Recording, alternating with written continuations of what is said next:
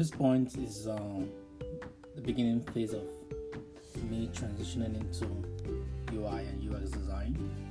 I've been a graphic designer for over 4 years plus. Let's give it 5 years. And I got to a point as a graphic designer and a web designer using programs like WordPress to design websites for clients that I wanted more. It's not just about the pay I was getting as a freelancer. The industry was changing right before my eyes, and the industry was being disrupted, and I was thinking about my future as a designer, thinking about how much impact being a graphic designer right now is going to make in the future. And I began to research, because a lot of things that have helped me becoming successful and a very creative designer in the WordPress and everything and other thing I've done is has come to me through research. So I had to do more of research in the industry. Then I think it was in late 2016, I came in contact with some few guys who were into design development and everything. At first, it was mostly a bunch of guys who do coding, who were full stack designer or software designer, doing it all. So in the process of it, I developed interest in coding, which was something I always wanted to do, was to be able to code and design an app. So I thought the way for us to be to learn to code, HTML, CSS and all of that. I went to that direction, but I loved it, but the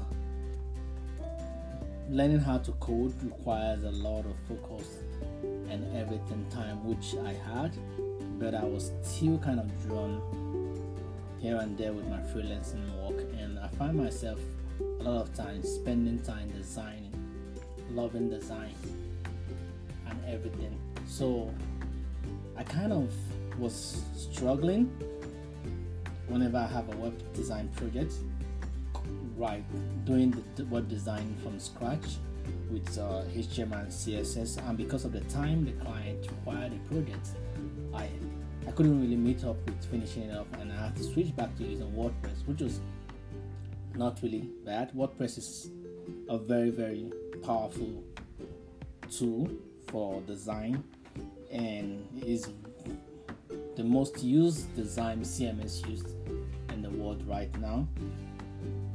About 1/3 to 1/4 of the website built online today uses WordPress, and it's exciting because I got so good at WordPress that I was able to finish up a website within 3 to 4 days a week. An e-commerce website, give it maximum in 2 weeks, get everything set up and running fine for the client. But I wanted more. I wanted more than being in the front end of the design and doing the back end of design, and coding being another way to do something more. I started learning how to code on the side. I went in the line of, first of all, developing a WordPress theme from scratch, which I successfully learned how to do. It was cool. PHP was fun learning, which is one of my favorite languages to use, JavaScript and all that. But in the late 2018, I came in contact with a friend of mine. But before then, in 2016, when I was experimenting, I came in contact with I started using Adobe SD. Previous to that time, I used Adobe SD when it was released in late 2014, I think so. Whichever time, I think the time it was released the first time. It was cool to me. I thought it was more like something to just do simple app. I was excited, and I realized it was just a tool to just design, not to develop apps. So I kind of left it. I was like, I wanted to do more. But I came back to using SD in 2018 when I came in contact with a friend of mine who had finished a computer science degree and was doing a further program in user experience research, UI design, and human computer interaction study.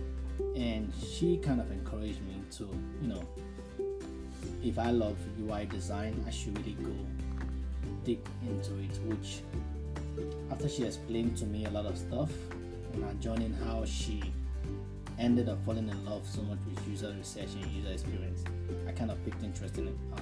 So far, I'm recording this episode right now, which is one of my first episodes in the Call Me Creator podcast, and this is kind of giving me a background of my transition from being a graphic designer into becoming a UI designer, UI research. Some people call it UI product design and all that. And it's a lot of confused. It's not really it's a lot of terminologies used for user experience, user design, and all that. And I learned by trying, testing the waters and all that, seeing the different areas, and I realized that this is a lot of things to learn. At the same time, having a design background kind of helped a lot, because I already was familiar with a lot of tools and components in Adobe SD. It was easy for me to make my first prototype and play around, and I loved it. And I was like, okay, when you're done with designing an app, prototyping an app, how do you get to developing an app? I realized that in the UI and UX industry, it's not a one-man job. It's not a one person do everything, and it's kind of exciting because you can be a full product designer, doing UI, UX and all that. You can just be a UI designer who knows about UX, who also knows about product design, which is knows about everything. It's good to grab the knowledge in every area of UI, UX design. Coming from a third world country, I had to push myself a lot to learn a lot of things about life, and learning UI design was exciting for me because every challenge was fun for me, because I realized I've gone through greater challenge, and if this is what I have to do and there's materials to learn about it, cool, and I'm gonna dig in and learn everything I have to learn in the materials I get and all that. And if you're aspiring to be a UI designer, you've been a graphic and web designer, but it's a good industry to be, because the technology has changed a lot of things, whereby the term graphic designer or web designer or developer is changing, and UI and UX is never really going to go out of fashion, I think, or out of trend, because the world we know today always require a new technology, a new design, a new software, which UI and UX, they play a big role in revolving around in working around everything that has to do with technology, design and everything. Because every new invention today you see have an app that controls it, or rely on a system, and rely on a design of a program that runs it. Whether it be in the medical field and engineering field and whatever field that's, I don't care how many millions they make in that field or how much somebody's paid to do that job. Somebody have to design the system, the feel and the look of that system, because you can see a very good software designer who really sucks at a UI design. It's smooth UI and trendy design. We're not talking about designs that were done back when you have the Windows DOS and Windows XP. These are designs of like the Windows 10 and Windows 11. Somebody has to do the design and the feel, and no matter how much wonderful code was done behind, UI and UX seems to be the forefront of a full stack design and development, because we design the feel and the look. And years back in the days, the UI and UX were not really kind of popular, because every of the accolade, every of the recognition goes to the software designer. Software designer back then was well, we think about it as people that actually wrote the code, but software designer is actually UI and UX, those people that design the feel and the look, the user experience and everything. So the industry has been changing, and in my first podcast I really want to talk about the industry being disrupted and the changes that have happened over the years. I've experienced, based on my experience as a freelancer and as a transitioning into UI and UX designer, is a wonderful field to be around. And hope to share with you guys more of my experience in this podcast. And thank you for joining.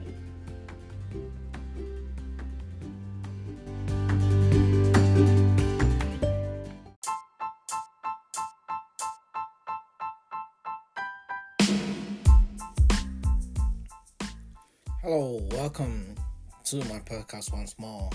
Today we'll be talking about clickbait. Yeah, you heard me right. Clickbait. Are they good? Are they bad? Are they crazy? Is it a fraud? Well, they are none of the above. Actually, they are everything to me. So we're first gonna start with the good and go to the ugly, go to the worst, go to the scams. Yeah, I know you've seen crazy videos like this one telling you, yes, how to make $1 million in one day. Yeah, something like that. Crazy, I know. But this is just me ranting. This is just Alex talking. That's what it is. So I'm just talking about my idea and what I think about clickbait. And yeah, sometimes I lose my thoughts in trying to talk about topics like this because FYI, for your information, the ideas I'm sharing here is totally my opinion and has no claim or no kind of assurance that is the main thing. But the thing you have to realize is that it is some topic we have to talk about. Clickbait is been around since time being. People like, oh yeah, what do you mean? Yeah, clickbait just coming to. I'm talking about the OG clickbait thing, whereby people put adverts. If you've ever seen a cookie stand or a lemonade stand, they give you some sample. That's clickbait. They get you to test it and you love it and you buy it. Buy fried rice. Chinese, I think, invented it. Please don't quote me. I'm just saying because whenever I try those fried rice, I buy fried rice. So buy fried rice, you end up buying fried rice. So it's just part of the whole conversation about clickbait. So to me, that's the OG of clickbait. Quote me wrong and send me an email if you have an idea of an OG kind of the old school kind of clickbait, because I know clickbait didn't start today. So technology is just reinventing things that have been there before. Like the Ponzi scheme has been there before and it's still the biggest fraud of all time, the Ponzi scheme. And it's moved from Ponzi scheme now to going to network marketing. Don't get me wrong, I do network marketing. There's nothing wrong with network marketing, and they just have the good, the bad, and the ugly. And I've seen my fair share of different areas. I've seen some good network marketing that I'm going to talk about in my podcast to come. It's just me sharing my idea, and FYI, for your information, this is just my idea, and this is just the things that I've discovered in my journey when it comes to stuff like clickbait. To me, I ask a question, I ask a question, what's the difference between a clickbait and a network marketing? Well, is there really a difference? I don't know. This is just me, just ranting and talking. I don't even know what I'm saying sometimes, but one thing for sure, in my little discovery, the good thing about clickbait is it actually gets you to click. So somebody might have a valuable information to pass to you, but until they put that bait, you might never get that information. And that's the good part of clickbait I see, is help you actually get some valuable information that you'll never get if they didn't get your attention. Clickbait is created to get your attention. Thanks to the modern day, OG founder of the modern day clickbait, which is the ClickFunnels. I love those guys so much. That startup is one thing that changed the whole industry about clickbait. Like, the click funnels and all that, whereby they're letting you go through some certain steps on how to actually buy a particular product, which can be valuable to you, but it's still, the marketing industry preys on greed. I stand to be corrected, but they prey on greed. Send me an email if you think I'm wrong, or if you have an idea what I mean. They prey on greed, or a better way to put the terms together. But they prey on the greed of other people just to get them to do something. But the good thing, even with that strategy, a lot of people still get results, because I realized those that get results, those that got pulled in by their greed and they put in consistency, actually get results. So greed can be a good thing and a bad thing. Topic for a different day. So that clickbait, that's promotion or marketing, whatever you call it, preys on what people, to get people's attention to actually get to buy. And this podcast, I'll be hopefully getting some co-hosts to talk about topic like this in the future as we go, and I'm just trying to really get this conversation stirred up and started, because our generation today is living on that overwhelming clickbait, like the adverts and everything. I'm into marketing and technology, web design and all that. I love all those ideas, but it can be so overwhelming when you just turn on a YouTube video and you watch a YouTube video and you're seeing, no matter I go watching a web design video or training, the next thing I see a lot of these hosting companies advert flooding into my videos. I'm like, is it another crazy privacy topic we have to talk about in the future? Yeah, privacy. When it comes to adverts, it's a whole topic for a different day, and this is just to stir up that conversation. And hit me up. We could collaborate and talk about more about this topic and this stuff that really is overwhelming our generation. The clickbait industry, new Ponzi scheme, or whatever you call it, as I might say. So, guys, thank you so much for listening to this episode of the podcast. We're gonna be sharing more topics like this. Email me. My email is down in the description, and we could talk about more about this topic, and let's see how we could share some idea, agree to disagree, and learn from each other. Thank you. Have a wonderful day, night, or whatever.